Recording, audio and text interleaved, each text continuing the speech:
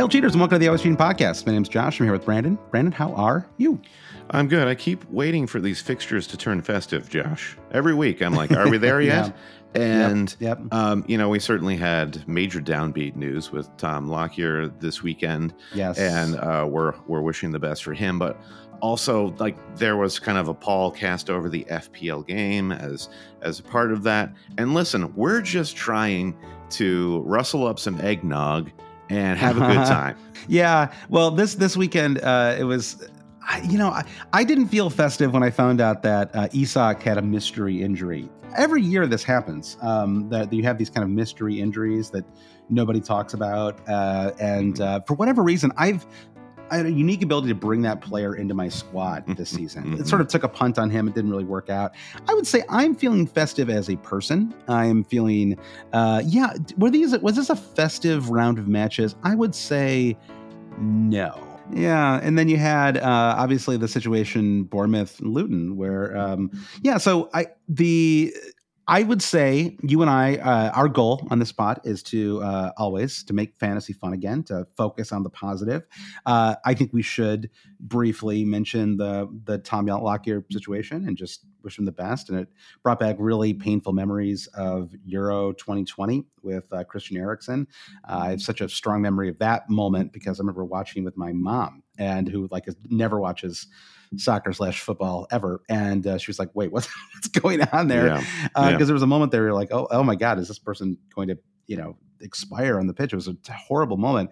And so, with Lockyer, and unfortunately it's the second time it's happened with him. And so it was, really scary moment. I think ended up becoming a lot of classic social media, right? Where it immediately turns into like a meta debate. And I sort of, I guess I was partially responsible for some of this because I did ask what the fantasy game does when a match is abandoned, and then I sort of got a lot of people mad at me for saying that. I don't, whatever, and then it was. I bet you were saying before we started the pod that I was in the wars, and I didn't feel like it. I felt like I tweeted something, and then a bunch of people got mad at me, and then a bunch of people responded to the backlash. And it's like the classic thing where by the end of the day, there were way more people who were actually responding to the initial response. Right. And so it's hard to say what, sort of 50-50 in the end, but unfortunately it's now been 36 hours and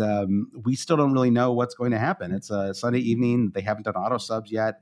We don't know if the points are going to count. We don't know if bonus points are going to go in. We really don't know anything yet in that situation. And I said this earlier today, and I know you don't necessarily completely agree with me in this, but it does feel like the communication could have been a little bit better. They could have at least told us that they were waiting, told us what they were doing. It was like they sort of waited until an hour after the game week ended to send out like a one-line statement, and kind of felt like it was like coded in legalese, just sort of explaining what's going on. And I felt like there could have been a little more communication about what was happening, because everyone was sort of left in the lurch for 36 hours. And obviously in no way is this more important than the actual player's health. But I mean, this is, it's a business. The Premier League, and it's all, unfortunately, you have to be able to hold two ideas in your head at once, right? The idea of of sympathy and concern, and then also the kind of practical matter of how you're going to resolve this question. And they kind of haven't yet, which from the business point of view, I think the Premier League has to lead, because first of all, the league to whatever degree is responsible for the players' physical health and the mental well-being, and also the clubs. The clubs are going to want to figure out what they want to do for the purposes of the league table. If you abandon this match, are we going to replay it? Are we going to start it from the 65th minute? Or are we just going to take it as a 1-1 draw? I can't imagine a scenario in which the FPL game would be allowed to go off on their own and sort of set some sort of precedent. Now, again, hold two ideas. The FPL game is separate from the league. Who's to say the FPL game can't do something different? But they are quite intimately tied, because they're from the same company. And I think the game it's fine for them to just wait for the Premier League to decide what to do, give them Give them a few days, right? If they do in the next couple of days, I mean, are they going to make a decision by Wednesday when the game week has to end because the next game week kicks off? And if not, do they just sort of wait out the clock and I just never do auto subs? Like, at some point they have to make a decision. And so maybe the Premier League decides what to do. I mean, it seems, extremely clear that they're just going to replay the fixture. I think the fact that it was a draw already. And I don't know. So it seems to me like that's almost certainly what's going to happen here, but I guess it's fine that it's okay that they're waiting another day or so to decide what to do. I do kind of wish that they were communicating what was happening a little bit better, but I don't know. Maybe they saw what happened to me when I asked about points, and they got scared. Yeah, I mean, who are we? Well, we're just fantasy jokers. We don't need to know what's going on. I mean, sure, but why even do this pod then? I don't know. I mean, I don't know what to tell you. It's like, of course, none of this matters. Like, it's like the only thing that matters is. I'm not saying it doesn't matter. I'm just saying we're not going to be the first to know. It's like, yeah, I mean, yeah, but it's like if you play that game, it's like, what's the point of doing any of this? It's like, yeah, I'm just curious, like literally, what's going to happen to the game that we do a podcast about twice a week, and I'm not sure why that's like a ridiculous question to ask. There's curiosity, and I feel like, Josh, you're being a little impatient, and I know you well enough to know that when you're a dog with a bone, and that's what I love about you. So I'm just not a sentimental person. I think that's what it comes down to. And the Premier League, it's a sentimental kind of league, right? This is the same league that canceled a weekend of fixtures because the Queen's nephew was a patron of the arts, right? There's sort of it's so I can see why they don't want to come off as insensitive or anything like that, and that must be what's happening here. So fair enough. It's ultimately I'm just too much of an American for this kind of stuff, I guess. And you're a little gentler, I think. Perhaps that's right. I mean, FPL guy asked a question as such: can we clarify in no uncertain terms that form a total objective and unbiased point of view? It would be absolutely unacceptable, wrong, against the FPL spirit, bad for the game, and unreasonable to take Solanke points from us. Now, let's predict. We've kind of like set our piece in terms of where we're at with this situation. Now let's do some real predictions about where we think this game week 17 will be by Thursday when game week 18 kicks off. What do you think is going to happen? Yeah, and I mean, obviously, I hope we don't wake up tomorrow and everyone listens to this pod and it's all been resolved. We're just speculating here, but I guess I think that there's at least a chance. It's so interesting the way it happened. I mean, it's sort of, the whole thing's obviously just really unfortunate, but the fact that Solanke became the most bought player this week. Right. And so it was sort of a unique situation. Like 1 million people brought him in, and minutes before Lockyer had the incident, he scored a goal and he was on target for 3 bonus points. And so it's a pretty significant decision, right? What they actually do fantasy wise in terms of the actual game itself. So it's sort of interesting because if it was just even a couple of weeks ago, a Bournemouth Luton game would not have been quite so explosive in terms of what decision they were going to make, right? But because now he's one of the most owned forwards in the game, it does become a slightly bigger factor. So I think what they'll probably do, if they make a decision that the game is going to be fully replayed, I think they probably treat it like an abandoned game, and they reset the points to 0 and do auto subs. I think that would be really unlucky for everybody who brought Solanke in. I don't know how else to, again, this is what I think will happen. It's not what I want to happen. Sure. I don't really have an opinion one way or the other. I mean, I've been looking at these, like Live FPL and FPL Game Week and all these sites, and they all have factored in Solanke's points. So it's like, I've already made my peace with him sort of affecting my rank. Like it does not, and so I don't know what the fairer thing to do is, I guess. I mean, can you give him 3 bonus points for a match that isn't completed? I mean, it's probably fine. Yes. I mean, is that like, if they do a full, I guess the question is, if they do a full replay, is that a double game week? Or I guess the other way to do it would be they consider this a completed match, right? And they allocate bonus points accordingly. Yeah. And then they have this replay that happens at some point, and that is basically just a match that doesn't count from a fantasy perspective. That would be one other way to do it, right? It's just not on the fixture calendar. It's just not, might be one way to do it. The other would be the sort of COVID rules of it would be Luton v Bournemouth plus, like when they did game week 33 plus, game week 34 plus. Right. Right. Yeah. I would not be surprised, honestly, to see them just close the game week, not allocate the bonus points, and give whoever's scored their points by the 65th minute those points. And then there is an opportunity down the line for people to bring in Luton and Bournemouth players for a double game week. So for those who had these players in game week 17, they can double dip. I mean, why not? Yeah. That actually seems, in the always cheating parlance, the more fun way to do it. Let's give everyone an opportunity to have more points. Yeah, that does seem like the most fun way to do it. So let's end our non-discussion discussion on that note, Brandon. And game week 17 in the books. Looking ahead to game week 18, there's no Man City, there's no Brentford in game week 18. There was no Holland this weekend either. That was a huge source of late drama on Friday, tracking his planes and all that stuff. Trying to see if he was going to. And then Pep even threw in a little note at the end. Well, maybe he'll surprise me, right? It was sort of like just give everybody a little bit of doubt. Although honestly, that's more than Eddie Howe gives us, so I'll take it, right? Yeah. So I think. My game week was a bit of a dud. I got to be honest with you. It was a pretty tough one. And Fabian Schär going down with an injury. Areola didn't play again. Isak, surprise mystery injury. It was a week where, in hindsight, I really should have just like burned 4 or 8, right? And just kind of remade my team. And but I kind of like the way my team looked. I mean, I ended up bringing in Watkins. I got 9 points from him. So that worked out well. Alvarez, total bust again, just a total. He's just not a fantasy player, right? He's just not somebody that we should have. Don't bury the lead there. Who did you bring Watkins in for? Right, for Holland. So which even that I'm sort of like, if I'd known Alvarez was going to blank again, I would have just kept Holland, right? Yeah. And brought him in for Alvarez.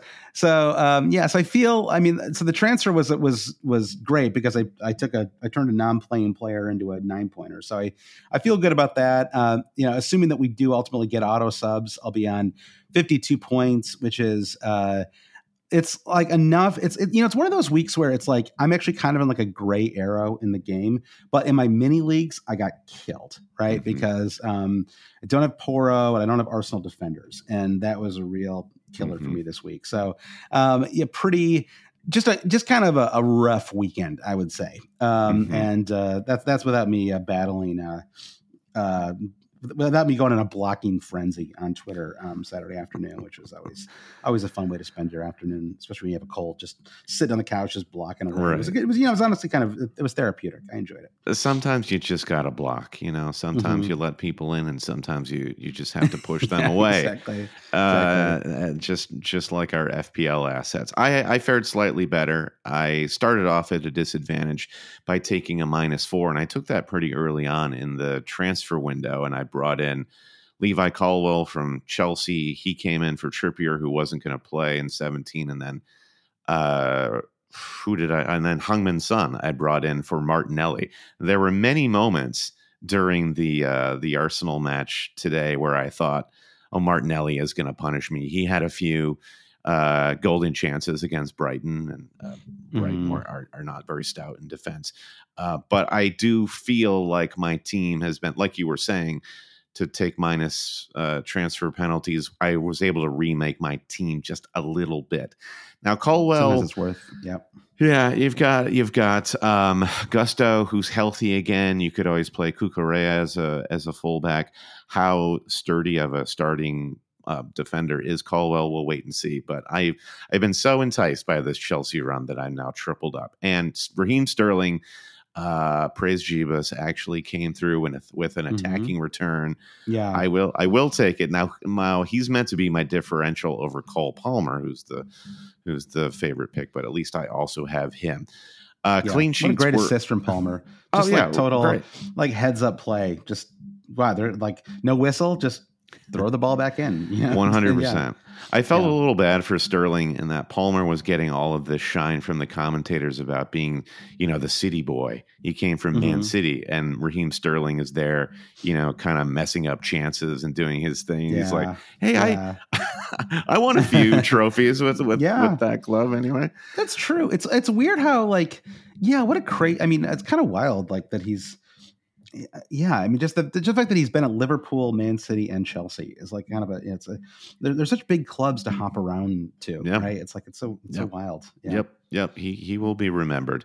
So my auto subs will be Leno coming in for Areola and Lascelles coming in with his clean sheets. I actually am collecting clean sheets. We need to talk a little bit more about defense later on, Josh. I have decided to keep Holland, and as we look ahead to game week 18. The question is, do I continue to keep him or do I use this as an opportunity to drop? So we can dig into that a little bit farther. I will be on a green arrow regardless of what happens with the Luton-Bournemouth match, and that will be my third green arrow in a row, probably up to 1.35 million. Off we go. Okay. Yeah. And I'm sort of on a gray, as I mentioned. When you looking ahead to 18 though, we'll take some questions from listeners later, but just in your personal squad, what are you thinking right now? What are the transfers that you're considering? What are you looking at? Sure. Yeah, I think the most straightforward move is to put Solanke in place of Julian Alvarez, and that would be my one free transfer. Yep. And I have a cushion. I have 0.5 in the bank as a cushion there, so I can withstand a price change. But I think if I see a price change is about to happen there, I'm just going to go ahead and make it. I mean, if you look at Bournemouth's fixtures, it's really enticing with Solanke in the next two with Forest, and then they host Fulham in game week 19. Right. Gets a little trickier. Even Spurs. Sure, Spurs are they've got some injury issues in the defense. So Spurs in 20 and then Liverpool in 21, not great. West Ham, and they get good again. And they sort of reverse it. They play Forest at home and then Fulham away in game week 24. So I think it's going to be a fun roller coaster with Solanke. And if you look just at the top points getters, Solanke is, if you look just at forwards, Solanke is the fourth highest, just above, you guessed it, Josh, Kuna at Wolves. Yeah, it's not been a banner year for forwards, but I think Solanke, we can talk about other options, but I just like where he fits overall in a 3-4-3 budget, and to have like a sort of lower price guaranteed starter who's not and Cameron Archer sort of a guy. So I just feel like he is a long-term hold just for that budget. Yeah, I like the Solanke pick. I may end up going there myself. I think I also have Alvarez who really has to go. I mean, I just have a number of problems. I mean, I have Isak who may or may not be injured. We honestly just have no idea if he's going to play in that Luton match. So we haven't heard anything from Eddie Howe about Shar just said he had some kind of it's like a thigh, some sort of, hamstring injury that he's been kind of nursing for several weeks, apparently. Oh, it looks like Shar looked like he'd be subbed off in the first half, like for the past 3 matches that Newcastle have played. He's always coming up with something and playing through it. Exactly. So Shar is Shar is out for sure. I would imagine. And Isak, who knows? Areola, not clear if he's going to play. So that's like 3 of my 11 right there. I mean, it's just like I have just so many problems, and so for me, I'm also just like super frustrated. Like I'm just not my sort of feeling right now about my team is not a happy one. I'm not feeling great about my squad. And so I think I'm going to take at least a -4 just to get some kind of dead weight out of my squad and try to attack the next couple of game weeks a little bit more. There's a question about wild cards that we're going to get to later, and we can talk about that a little more there too. But I think I just have a couple of problems. I still don't have Porro, which has just been killing me. And so, bringing him in is probably the number one priority for me, and Shar to Porro would be kind of a move that seems kind of easy to make. And then a -4, could be Solanke. It could be that I fix another midfield problem and hold Alvarez, even though I don't really want to. But I mean, the thing is, Man City do have a really Well, I mean, that's actually a good question. How nice is their run? Like, because game week 19, right? So obviously they don't play in 18. They come back from the World Club Cup. And KDB, by the way, was named to that squad, and he was like sitting on the bench with them today. So, is Alvarez maybe in a little bit of risk that he might start to get a little? He really hasn't been rotated at all, right? Yeah, and so he started every match. Yeah, and played a lot in Europe as well. So although he's been rotated a lot in Europe, but I think we could maybe see a little more Alvarez rotation coming up. Everton away, I think, is suddenly feeling like a slightly trickier fixture for Man City. It was shocking that they dropped points today, right? It was really kind of remarkable. And so I think they're kind of in a tough spot now, and and so I think Everton could give them trouble. I don't see that being a match for Man City, especially coming back from this kind of international trip right in the middle of the festive fixture season. Then coming back and just sort of dominating Everton doesn't feel super likely. But then they do play Sheffield at home in game week 20, which obviously is for any club, it's a great fixture, and for them especially. And away to a kind of damaged Newcastle in game week 21, home to Burnley in game week 22. So if I end up holding Alvarez, I don't see that as a disaster, right? I mean, like, I don't know. I like I just said like 5 minutes ago, he's got to go. I mean, the problem is there's like the pool of forwards is super poor at the moment. You talked about Cunha a moment ago. Mm-hmm. I mean, it's like, it barely goes like 6 deep, right? It's like, I mean, Alvarez is actually the third highest rated forward in the game. You have Haaland, who's been when healthy is as awesome as ever. Watkins, who's been almost as good as Haaland this season. He's been incredible, so consistent too. And then from there, it's like, okay, you have Solanke who has come on and certainly played well, but I mean, he's got 9 goals in the season, so I'll give him some shine. He's been very good. Probably a little underrated. We probably could have talked about him more in the pod. And then from there, you got Cunha, who's like, you can't trust him fantasy wise. I feel like you have Darwin, who's the ultimate can't trust player, Eduard, Nicholas Jackson, Isak, and Ketia. I mean, there's just like kind of nobody, right? It's like, I mean, I guess like maybe Gabriel Jesus is sort of flying a little under the radar, right? Because he was injured, missed a bunch of matches early on, has 9-point return and 11-point return in 2 of the last 3. So, maybe we want to consider him a little bit more. Perhaps. This is what I was kind of intoning talking about Solanke's price. Like, do you want to pay $1 million more just to get the number 9 on the top team in the league? I don't know that you're getting that much more from Gabriel Jesus than you are with Solanke. Can you use that extra $1 million to get to Pedro Porro? Can you use it to do something more in your midfield? That's the question I have. I think Gabriel Jesus becomes more intriguing once we're at the tail end of the season and you want that explosive differential. Yeah, I think you're right. I think you have, like you said, when you talked about bringing him in, I think he does offer a little more balance, and maybe it's a little easier to I don't know. I mean, it's like he's probably like slightly benchable as well, right? So maybe that enables you to go with like a 3-5-2 sometimes, right? And sort of, I gotta play Suchek like one of these days, Josh. Yeah, you gotta play. Yeah, exactly. So that is So game week 18 again. No Man City, no Brentford.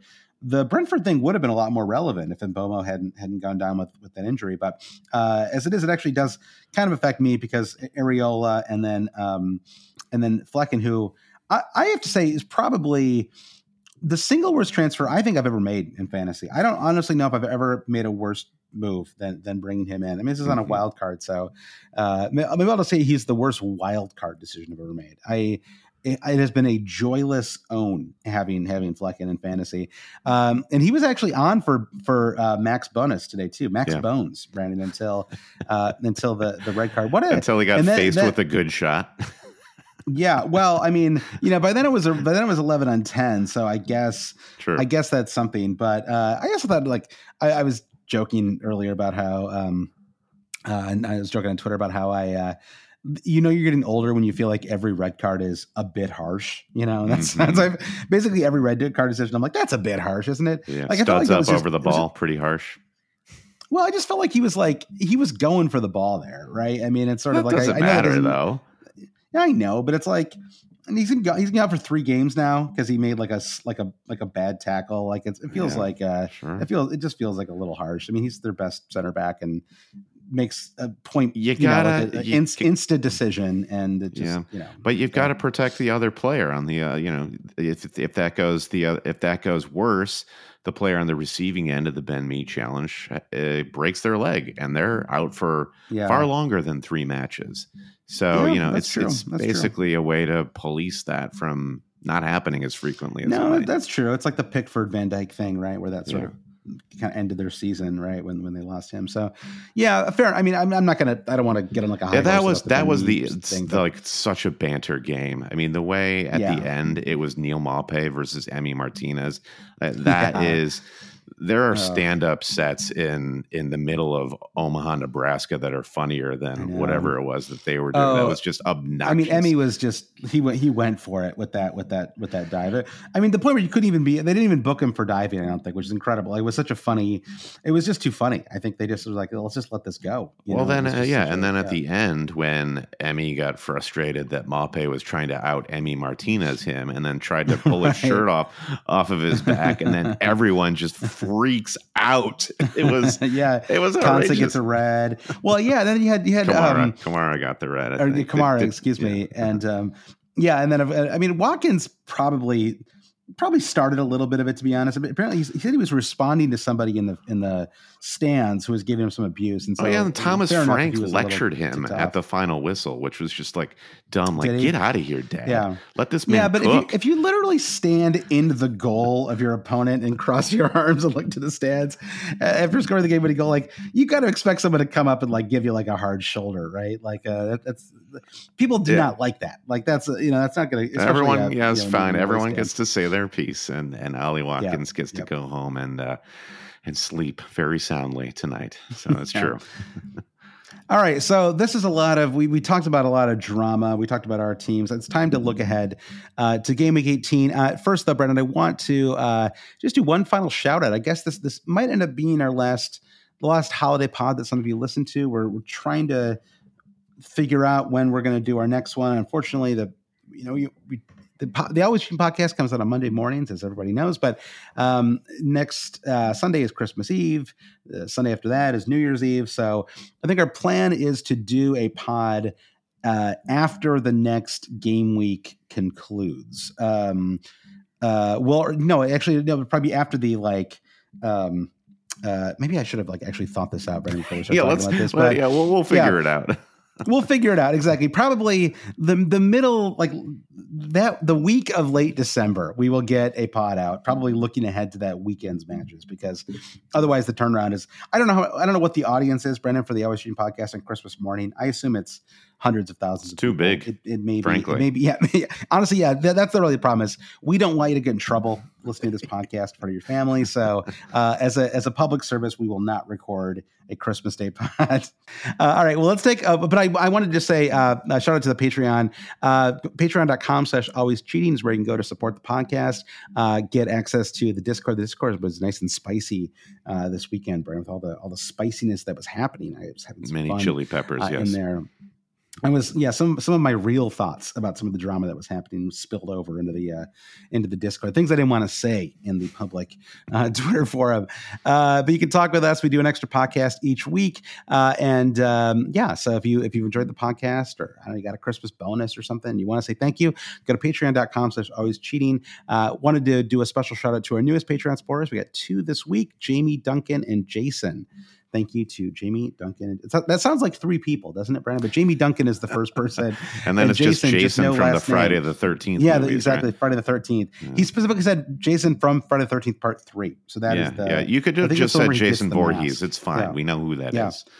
And isn't that funny that he doesn't get the mask until 3, though? And everyone iconically thinks of him as having the mask the entire time. But the first 2, there's no hockey mask. Well, it was proto Marvel. There was many origin stories of Jason before he actually dons the famous mask. Jason : Origins. Yeah, exactly. All right, well, let's take a break. We'll get back and talk about Game Week 18.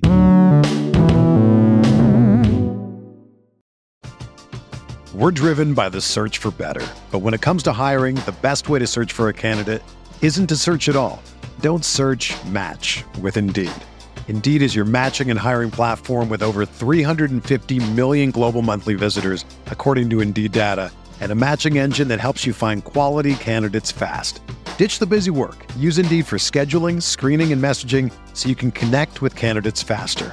Leveraging over 140 million qualifications and preferences every day, Indeed's matching engine is constantly learning from your preferences, so the more you use Indeed, the better it gets. Join more than 3.5 million businesses worldwide that use Indeed to hire great talent fast. And listeners of this show will get a $75 sponsored job credit to get your jobs more visibility at Indeed.com/Blue Wire. Just go to Indeed.com/Blue Wire right now and support our show by saying that you heard about Indeed on this podcast. That's Indeed.com/Blue Wire. Terms and conditions apply. Need to hire? You need Indeed.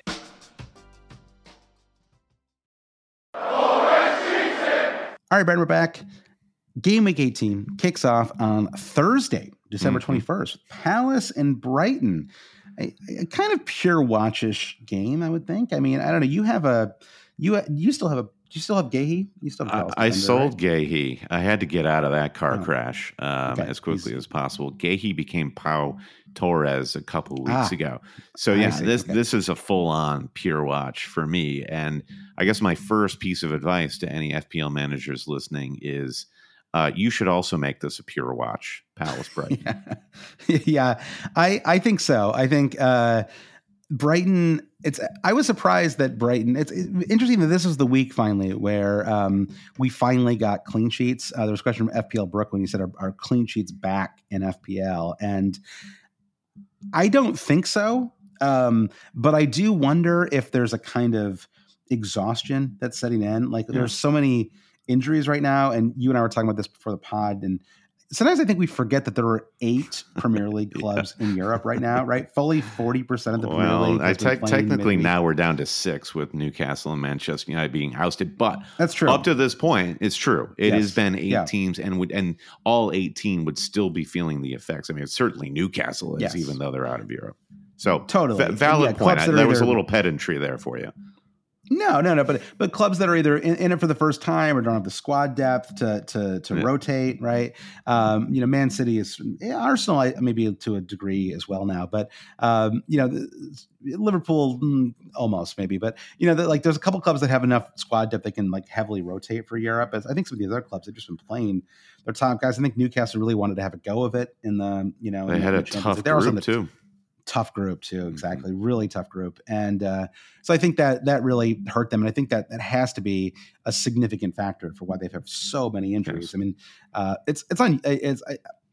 think it's just I don't know that there's really an explanation beyond just playing more matches, and it feels kind of fluky, right? Like I can't remember ever seeing a team this kind of banged up with injuries, right? It's like. We've seen Joe Linton and Schär go out, and you're like, that's it. Like that's the entire, and even Trippier, right? He gets suspended, but then he got injured in the final Champions League match, and so I think that's kind of tricky. You have him in your squad still, right? Are you? You have to just go ahead and start him, right? For 18. So that was part of my -4 going into game week 17 was Trippier out, and I brought in Colwell to afford to go up to Son. So I have dodged. I guess we should start posting each other's squads again. No, it's all good. I mean, Trippier is a funny one because he. Even after that yellow card suspension, I think people were transferring him in because he is having such a great fantasy season. He just does seem like a defender you'd want to keep and hold through the good times and the bad, and I'm sure he will come through later on. But now I would give anything to have Trent Alexander-Arnold in my fantasy team. Lord knows how I'm going to afford this guy and how to make that work. Can you tell me how to turn Levi Colwell into Trent Alexander-Arnold? Well, just don't get Haaland back, I guess. And then it's very easy. Yeah. I do. Well, I mean, this does get to something, though, which is we are about to have a lot of extra money available to us in game week 21.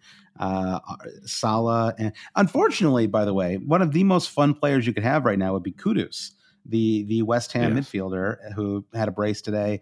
He is about to leave in 4 weeks for African Cup of Nations, or for AFCON, and then the Asian Cup also takes place at basically the same window, almost effectively the same time frame. And so Son, Salah, Kudus, Nana, Huang. Huang, Mbomo if he's healthy, Vissa. So many players are going to be leaving in 3 weeks' time, or I guess technically 4 game weeks from now. They'll be leaving for AFCON, and so they all got together and they said, "We're not playing enough football. What can we do to play more football?" It was great idea, guys. Yeah, and it's a little tricky to figure out. Yeah, I know exactly. It feels like there's so much happening right now, but I guess everybody got the summer off. Well, that didn't really help with injuries. I thought with the summer off, like everyone's going to be healthy. It's like the most injured season I can remember.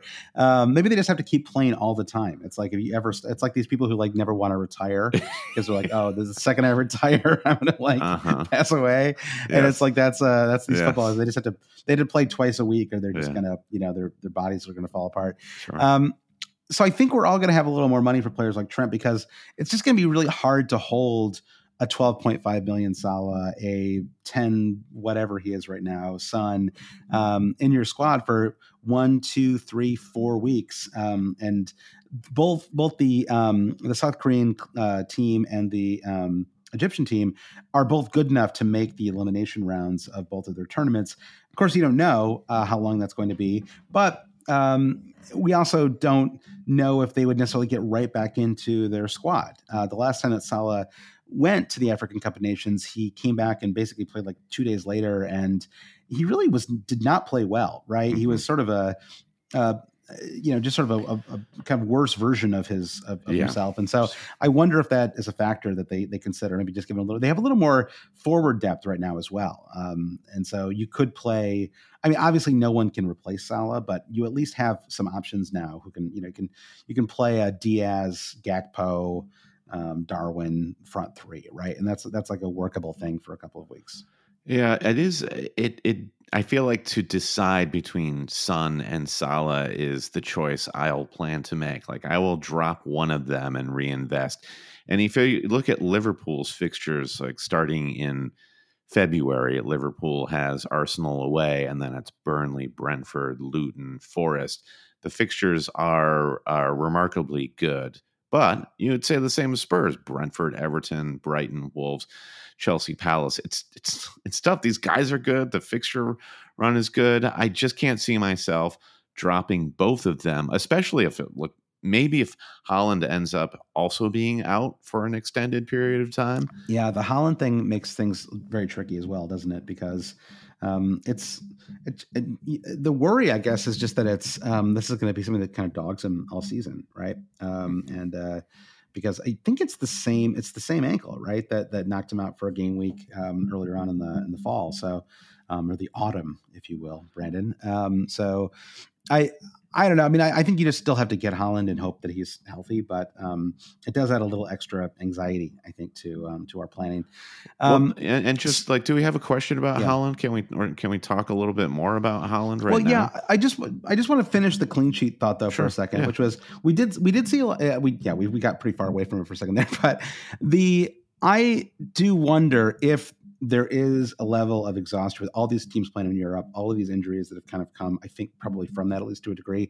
And maybe we do start to see some more clean sheets just because the kind of forwards, the attacking players are maybe not at their best, right? And maybe it's like the kind of attacking is like a little dulled, and maybe that leads to some more, I don't know. I mean, or it's just a kind of fluke thing. It was just very surprising that we finally got kind of everybody keeping a clean sheet, right? Liverpool, Man United, Spurs, Newcastle, and Arsenal all kept clean sheets. Only Man City, of course, who, despite still having like the best defense, never seemed to keep them anymore.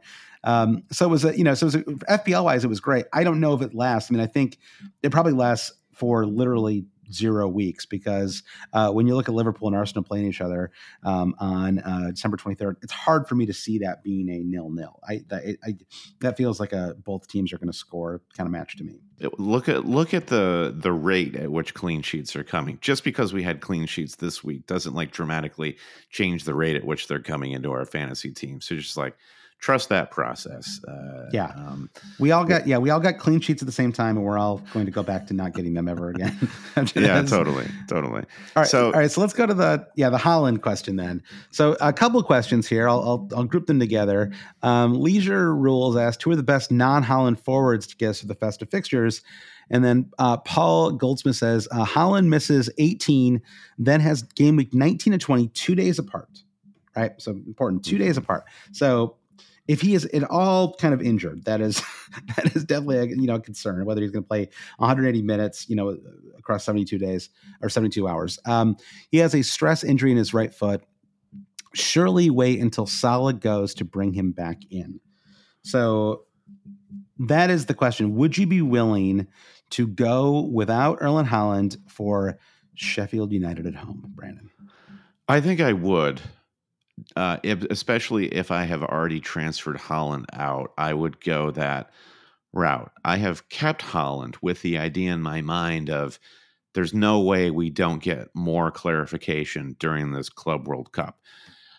If Haaland doesn't play, then I am probably going to be planning on getting rid of Haaland in the next couple of weeks. If he is named to the bench or starts one of those matches, then I have a pretty clear idea that I'm going to keep Haaland for the rest of the season. So it's kind of cut and dry for me. I think the blank for game week 18 for Haaland is a blessing for those who have kept him, because it is should be a really valuable data point for how you want to play him going forward. It becomes very stressful for the managers who have sold Haaland if we do get news, if we do see Haaland play at the Club World Cup, because then suddenly, Josh, all those other problems that you're looking to solve, now you feel like you have that sort of Damocles held over your head because of Haaland. But again, going back to the Sheffield United match, and it's coupled with Manchester City's, frankly, pretty horrible by their standards form, and they are not scoring in a free-flowing way the way they have in seasons past. And there are other captainable options, talking about our friends Mo and Son, who still have another 3 or 4 game weeks left to go. I think there are options to keep your team afloat that are beyond Haaland. So it doesn't feel like a life or death sort of decision, but it does feel like a really interesting strategic decision about keeping versus selling and so on. How are you feeling about your position having sold him? Yeah, I guess, it goes back to what we talked about at the top of the pod. I guess I just feel like I don't need him for 19.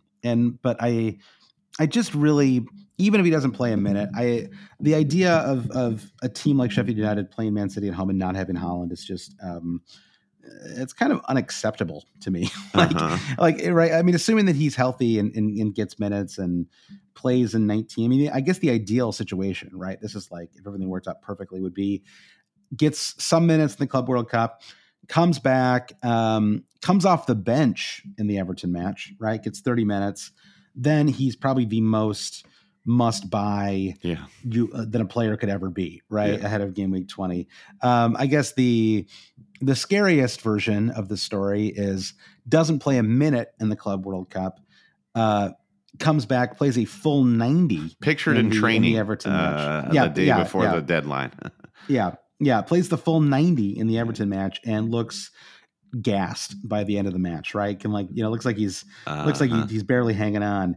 And then they play Sheffield 2 days after that. So that would be, I guess, the scarier version of it. I don't know. It's probably the narrative is probably not going to fit that neatly, right, one way or the other. So, but I think going without him for game week 19 feels fine to me. I would say at the moment, I may or may not. I just feel like I'm like, the amount of injuries that I feel like I know I'm not alone here. I know a lot of people are going through this, but I feel like I haven't been able to make a strategic transfer in several weeks, right? Every single week, all I'm doing is just trying to get enough players out there, like to field a full 11, because there's just been so many injuries in my squad. And so that's kind of where I am right now too.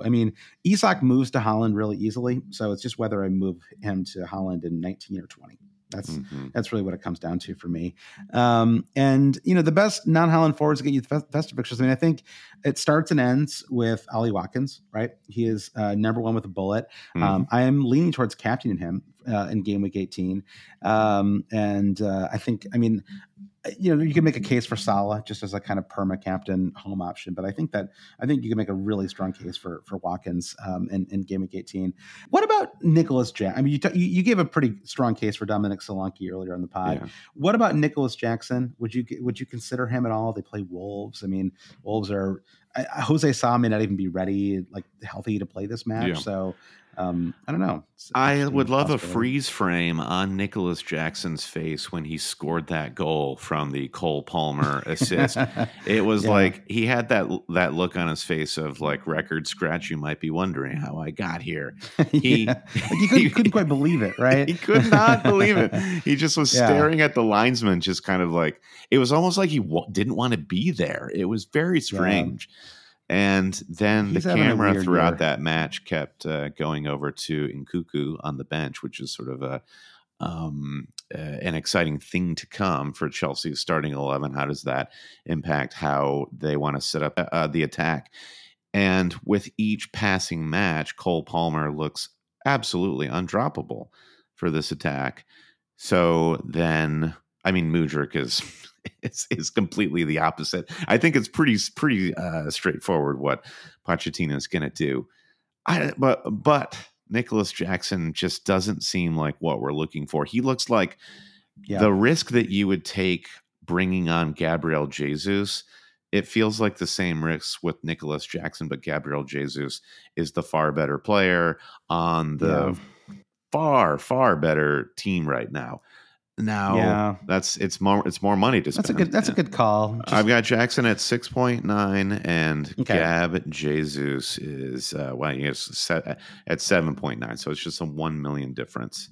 Okay. It's not huge. Yeah, but no, it's not huge. And what an interesting arc for Jackson. I guess he fell all the way to 6.8. He started at 7, up to 7.1, down to 6.8, back at 6.9. I guess that's the right place for him. I mean, in the end, he has how many goals has he scored on the season, Brandon? He's scored. I've got it right here. Yeah, 7. Yeah. Not terrible, really. I mean, if it hadn't been for the injury to Nkuku, he would have been this kind of sub. Like this forward who got subbed into matches, right? And it would have been like, oh, he's a player for next year. But I think in the end, it just hasn't looked pretty. But he's at an okay return, all things considered. Yeah, it is a little flattering, that result against Spurs where he had that sort of like just happened to be there hat trick where he was just finishing all of these things on a platter, including the goal today against Sheffield United.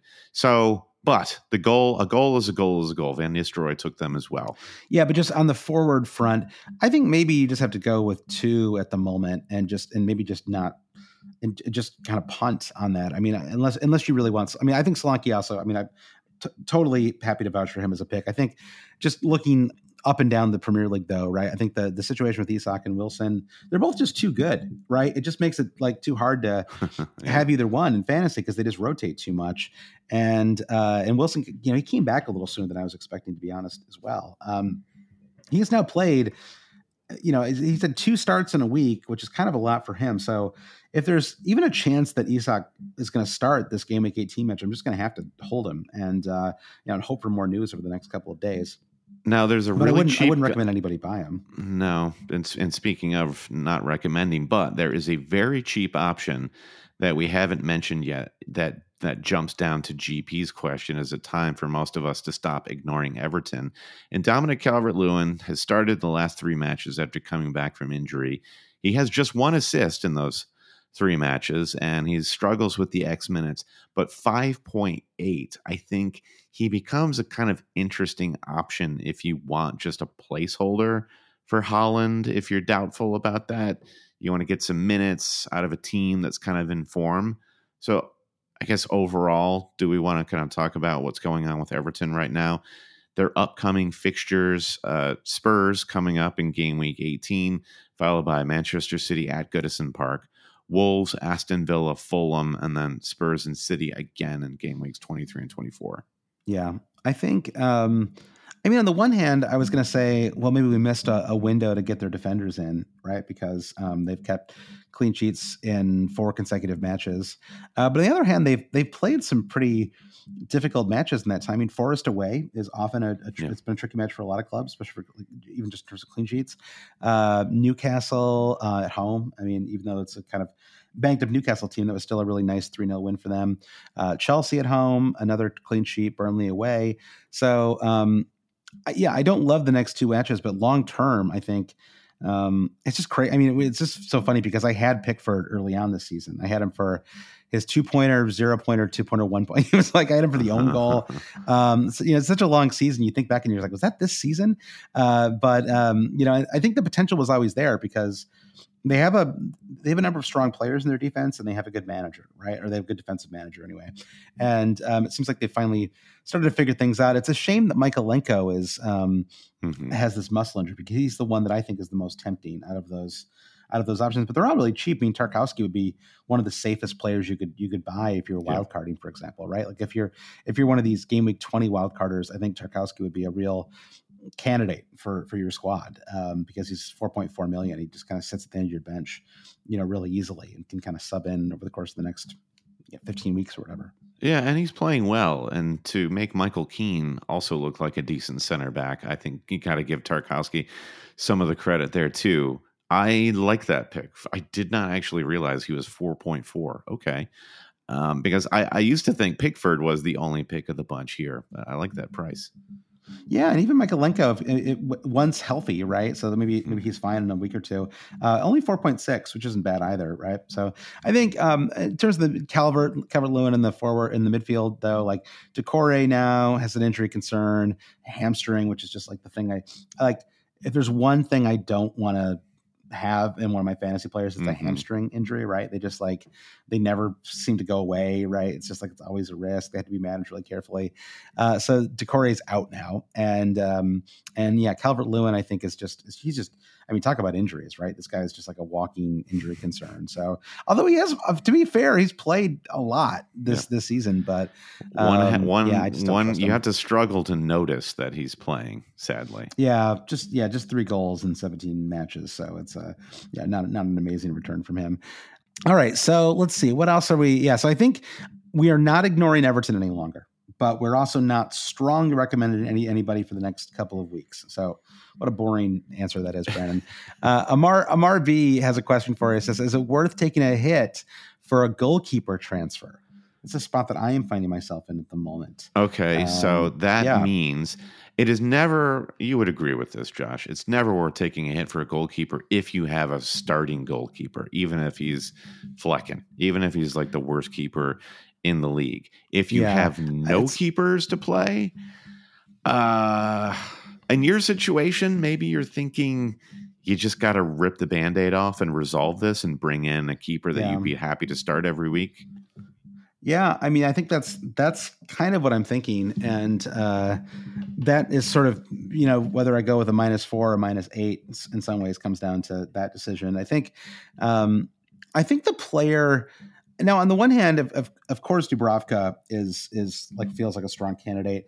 I do want to look a little more into just how long that we think that Pope's going to be out for, right? I think that's the one concern is I just don't trust Howe at all, right? I mean, he's not giving anything even close to reliable information about any of these players, right? Wilson was supposed to be out for months, right? He was out for three weeks. It's just like everything he says is a lie, right? And so it's like it's hard to know what's going on with Pope either, right? The latest quote from Eddie on Nick Pope was, "There's no doubt he needs an operation, so he will be out for a period of time, we think for around 4 months.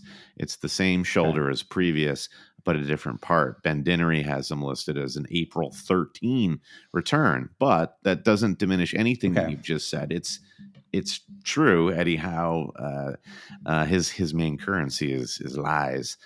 So, but if it's that I think late, it's safe. Yeah, It's if it's that late, safe. that probably does elevate Dubravka in my eyes a little bit. And also, I mean, they even though they have so many injuries, they have a nice match, right? I mean, they play. I mean, half the Premier League plays them as well, of course, in Game Week 18. But they play Luton Town in Game Week 18, and so it's a nice, and I don't know. So I feel like now would be. Given that they're playing Luton in 18, given that some of us don't have a keeper, I'm just wondering, like maybe we should be resolving these keepers. Like maybe the like received wisdom on transferring goalkeepers needs to be rethought a little bit, because I have had an absolutely terrible experience with my goalkeepers so far this season. And I'm kind of like you. I'm like, oh, I never want to waste a transfer on a goalkeeper. And it's like, but instead I've just had these terrible keepers that don't get saves and don't get clean sheets. Right. And it's like, give me one or the other. Like at least, so I think Dubravka and Leno are the only two that I think are probably worth a -4. I mean, I guess you could look at like an Emi Martinez type keeper. He's just a little too expensive. He's more than I would ever spend on a keeper. So when you're kind of in that kind of 4.5, maybe Leno's up to like 4.6 now or something like that. He's 4.7 now. See, I might just be too high now. So I guess let's just make this really easy. You have Martin Dubravka. He's 4.2. I mean, honestly, I should have just bought him a few weeks ago, but he's 4.2.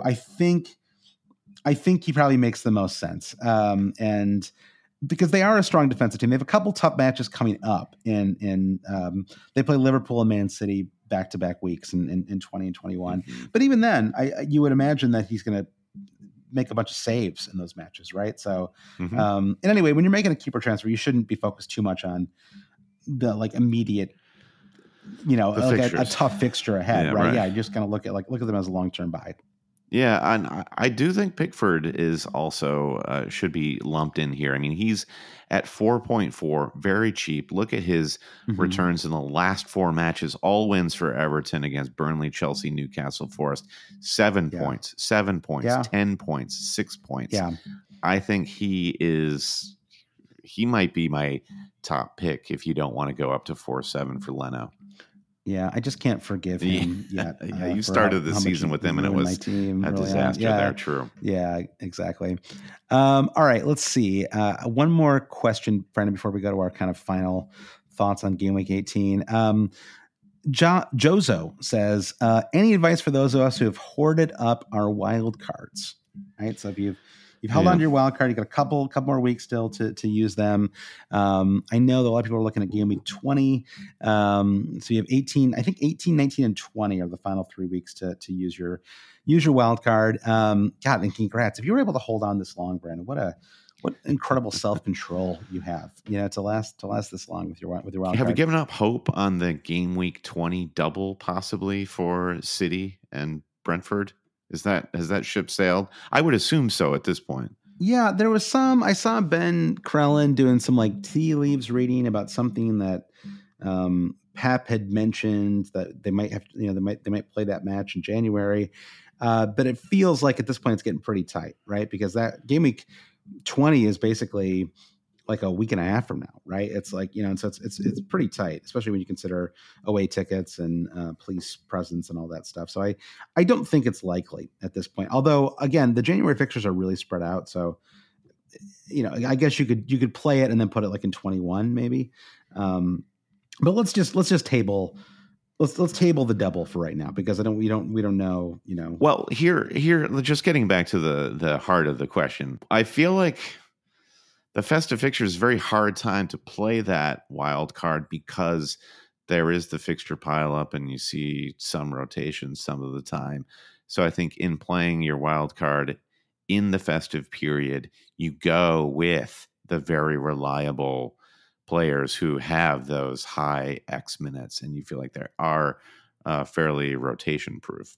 Yeah, and I think waiting until the festive fixtures are kind of wrapping up, so like 20 does feel like the best, right? Like wait as long as you can, have as much information as you can. But Brendan, if we just do cast a glance ahead to the next 7-8 weeks, I think a Fulham defender would make a lot of sense. Probably, and I think Anthony Robinson, who's been playing great, will be a strong contender there. They have a lot of solid home fixtures over the next few weeks, right?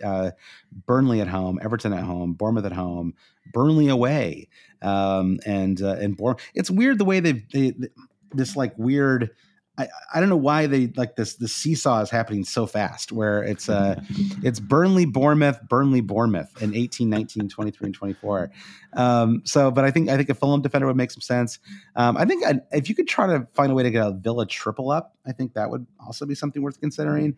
The question would be whether you want to trust Leon Bailey. I mean, obviously he had this injury, immediately came on and got an assist. So I think he'd be somebody to consider as well. He's super cheap and he's been playing incredibly well. So maybe like Villa defender, Bailey, Watkins. I think that'd be a trio I would look at. I like that. I mean, Villa are the real deal for sure. And the sooner Emery's in a position where he never has to play Matty Cash again, I think they'll be even better. Like what a miserable season that guy's having. I know. I think Jared Bowen makes a lot of sense. He's kind of he's the one midfielder who's not like in the Premier League. It seems like who's not leaving for AFCON or the Asia Cup. So I think he would be another. Just scored. Finally got a goal today. He's been kind of threatening for a few weeks, and so Bowen, obviously Holland, Cole Palmer, maybe a Chelsea defender. I think one big question that I don't know that I have a great answer to is how many Arsenal players I would want. Like if I were wildcarding over the next couple of weeks, would I want? It feels like, I mean, partially you do have to think a little bit about ownership across the fantasy game, right? And like when Arsenal kept a clean sheet today, it was an absolute killer for my rank, right? So many people have at least an Arsenal defender, if not multiple Arsenal defenders. And so, outside of this Liverpool match in game week 18, it's a pretty nice run for them over the next few weeks. West Ham, Fulham, Palace, Forest. So, I think you could make an argument for having at least one Arsenal defender on a wild card as well. Definitely. And yes, I think Saka is a guy we've been dancing around for the last 2 months.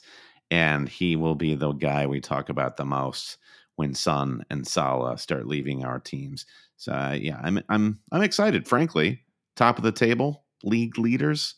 Let's get him in our fantasy squads, shall we? I know. I feel like we dodged a bullet with him the last few weeks, right? He's got like one assist. That's it. So I know he got like I actually thought I was kind of surprised he didn't get the assist on that goal today. I don't know if you've seen the highlights of it, but it was sort of a flicked on header. Yeah. You've seen them given, haven't you? Yep, you've seen them given for sure. Yeah. All right, Brandon, final thoughts on game week 18. Captaincy. I mentioned leaning towards Watkins as my game week 18 captain pick. I just think he kind of makes the most sense. I could see Arsenal giving Salah a little bit of trouble in that match. Obviously, we don't have a Man City player to captain for 18. What are you thinking right now for game week 18 captaincy? If I look at my bus team right now, I have Watkins captain and I have Salah vice captain. Son, I like as an option always with the home fixture. I just wonder with that Spurs-Everton match where Everton are going to play a little bit more compact and make it a little bit more difficult for Spurs to attack and sort of play contrary to them, where Liverpool and Arsenal will be both two very attacking teams going out after each other. It could be more open and it'll create opportunities for Salah. So for me, it's between Watkins and Salah, and I favor Watkins right now. Yeah, that's how I feel as well. I mean, I think the only concern is a little bit of X-fun factor because Villa play on Friday. It's a little early. It's sort of like captain and player in the early match, but I think that's like obviously a little silly. And I think just given who they're playing, given just how incredibly consistent he's been, also factoring in how well Villa have played at home this season, it's hard to not see that as a pretty dominant match for Villa. And I don't know. I mean, sure. I mean, Sheffield United will try to. I'm sure they'll try to low block them and do as much as they can to shut up shop. But I just don't think they can do it, right? I don't think they have the ability to keep Villa out in that match. I thought, a team sitting deep. Brentford played kind of differently in all various phases of play, but when they sat deep, Pau Torres was getting so far forward like he was Antoine Rudiger, and he was playing great attacking balls into the 18, and he was racking up the bonus points like he was Trippier or something like that. I just think he's a really interesting pick, especially for these games where Villa are just going to bully teams. Yeah. I like Torres too. I think he's like 9th on my list. Like I want to get him. It's just there's so many other props. So honestly, if I was talking about making you could do worse than if you're going to take a -4, make it a -4 for a Villa defender. It has a kind of logic to it because it's just hard to see a scenario where they're not more likely to keep a clean sheet than this home match to Sheffield, right? Like Man City haven't been able to score there. Arsenal have not been able to score there. And, a fluky thing can always happen, right? Ball bounces the wrong way, corner kick finds the right player. But in general, it feels like there's a pretty strong chance that Villa keep a clean sheet that match. So if you're in a spot where you just need people to field for game week 18, I think that a -4 for someone like Torres has a kind of logic to it for sure. Yeah, captaincy is done and dusted. I think we're kind of zeroing in there. The X Dog in Him, brought to you by the hit movie Strays. Check out your nearest Red Box. We love physical media on this podcast, and that's how we're watching Strays for sure. It's on Laserdisc too, Brandon. We shouldn't sell Laserdisc short. Absolutely not. I'll be hanging out in my dad's basement for Christmas, going through all the greatest Laserdiscs from RoboCop to GoldenEye. GoldenEye, exactly. So when you're looking at these fixtures, Josh, who's got that XDIH factor? Yeah, it's a good question. I sort of bigged up him already, and so it feels like kind of a boring answer, but I do think Leon Bailey has a lot of potential for this match. I think that he got his like little kind of injury rest recovery moment. He's been playing so well though, and I just think Villa are really going to be dominant in that Sheffield United match. And I think Bailey, who another player by the way, kind of like Jordan Pickford. I had Leon Bailey for a lot of last season, and he was not a fun player, but I was always kind of rooting for him. Right? He's sort of he's from the North American continent. That's sort of fun. I like to root for my North American players, and so I mean, Jamaica, that's part of North America, right? It's it's more or less. It's we could just call it CONCACAF anyway. Yeah, I guess it's Latin America. Actually, it's not North America at all. Rennie, you have to forgive me. I'm on a lot of cold medicine right now. You're fine. In case it wasn't clear, people no one's coming here for geography lessons. That's for sure. Yeah. Well, anyway, I like Bailey. I like that pick too, and Bailey has been like the standout pick, I think, for the last 4 weeks. Credit to our friend Mark Southerns, who jumped on him pretty early doors. I will call out what will be the match of the game week, Liverpool v Arsenal, for all sorts of reasons. I think Darwin Nunez might have that X-Dog in him, and owners will be beyond impatient with Darwin at this point. But as I said, I think this game is probably it's either going to be 0-0 or it is going to be 10-10. And if it's the latter, I think Darwin Nunez owners will be rewarded, unless Klopp decides to go with Gakpo. But I like Darwin with that XDIH. Okay. Wow. I mean, that is a real zig when everybody else is zagging. Kind of. We didn't even talk about him as a forward option. Well, listen, the DIH. How could you recommend I think someone buy him though? It's not a recommendation that you actually play them. It's just this is a vibes check right here. Yeah. If you can only watch one match this weekend, what should you watch? I mean, I suppose the obvious answer would be Liverpool Arsenal, but just to go off the board a little bit, I think this Wolves Chelsea Christmas Eve match could be kind of fun. Wolves are another team that've been a lot better at home than away. And Chelsea are a real, like, you never kind of know what you're going to get any given day with them. I think that could be kind of fun. It's also just unique to have a Christmas Eve match. So 8 a.m, bright and early here in the US. So I think that could be kind of a fun one. It's kind of an incredible opportunity for Wolves, if you go back to your North American comment, to garner a lot of new fans outside of England, because there are a lot of American Chelsea fans who will be getting their young children out of bed to watch this match at 8 a.m. And their kids will, hate their parents for that and decide to for the team that is not Chelsea. If their kids are anything like mine, they'll be up well before I am, which is always the case with our 7-year-old. Always up a solid 90 minutes before my alarm even goes off. Nice. Well, we'll put out the Cheerios for your kid and make sure they know how to tune into Wolves v Chelsea. I like that pick. I do think that's going to be a good game. And Gary O'Neill, I can't believe that I thought Bournemouth were a bunch of doofuses for sacking Gary O'Neill for this guy from La Liga, who now it turns out is the real genius, and Gary O'Neill is actually a Gary O'Neill. I think they're both good. I think you're making this too binary. Yeah. I think that Areola is who you're thinking of. Yes, right. But I think Gary O'Neill's done a very, very good job there as well. I think he's made Wolves a lot more fun than they had been the last couple of seasons. Yes, they could really use a string of wins like they were having earlier in the season. So yeah, I'm rooting for you, Gary. Let's have everybody win. Yeah, everybody win.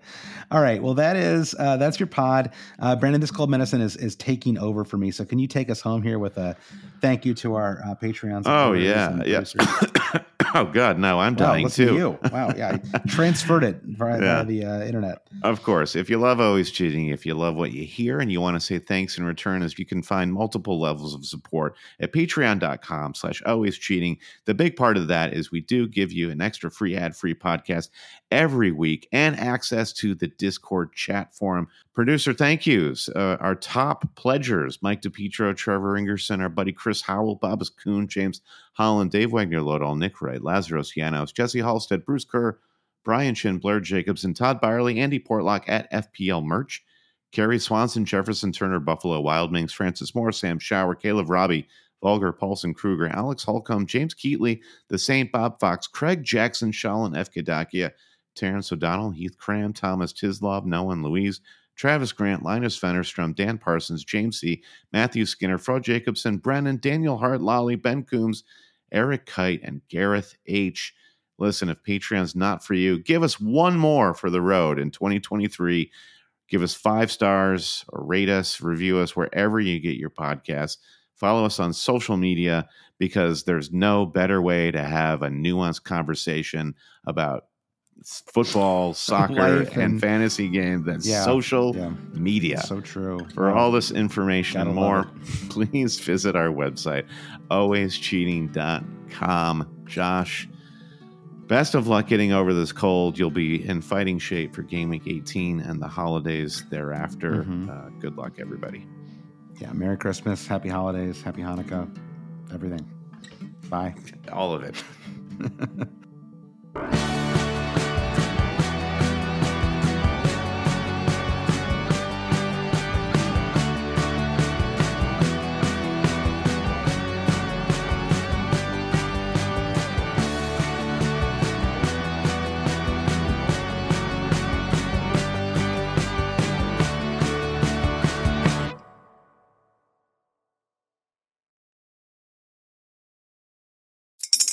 Spring is in the air at Littleton Coin Company, and we want to help you brighten your collection. Visit us at littletoncoin.com all month long to enjoy 15% off your purchase. With a wide selection of coins, paper money, supplies, and more, Littleton Coin Company has something for every collector's taste. Use promo code SPRING at littletoncoin.com for 15% off your purchase all month long. Restrictions apply. Littleton Coin Company. Serving collectors since 1945.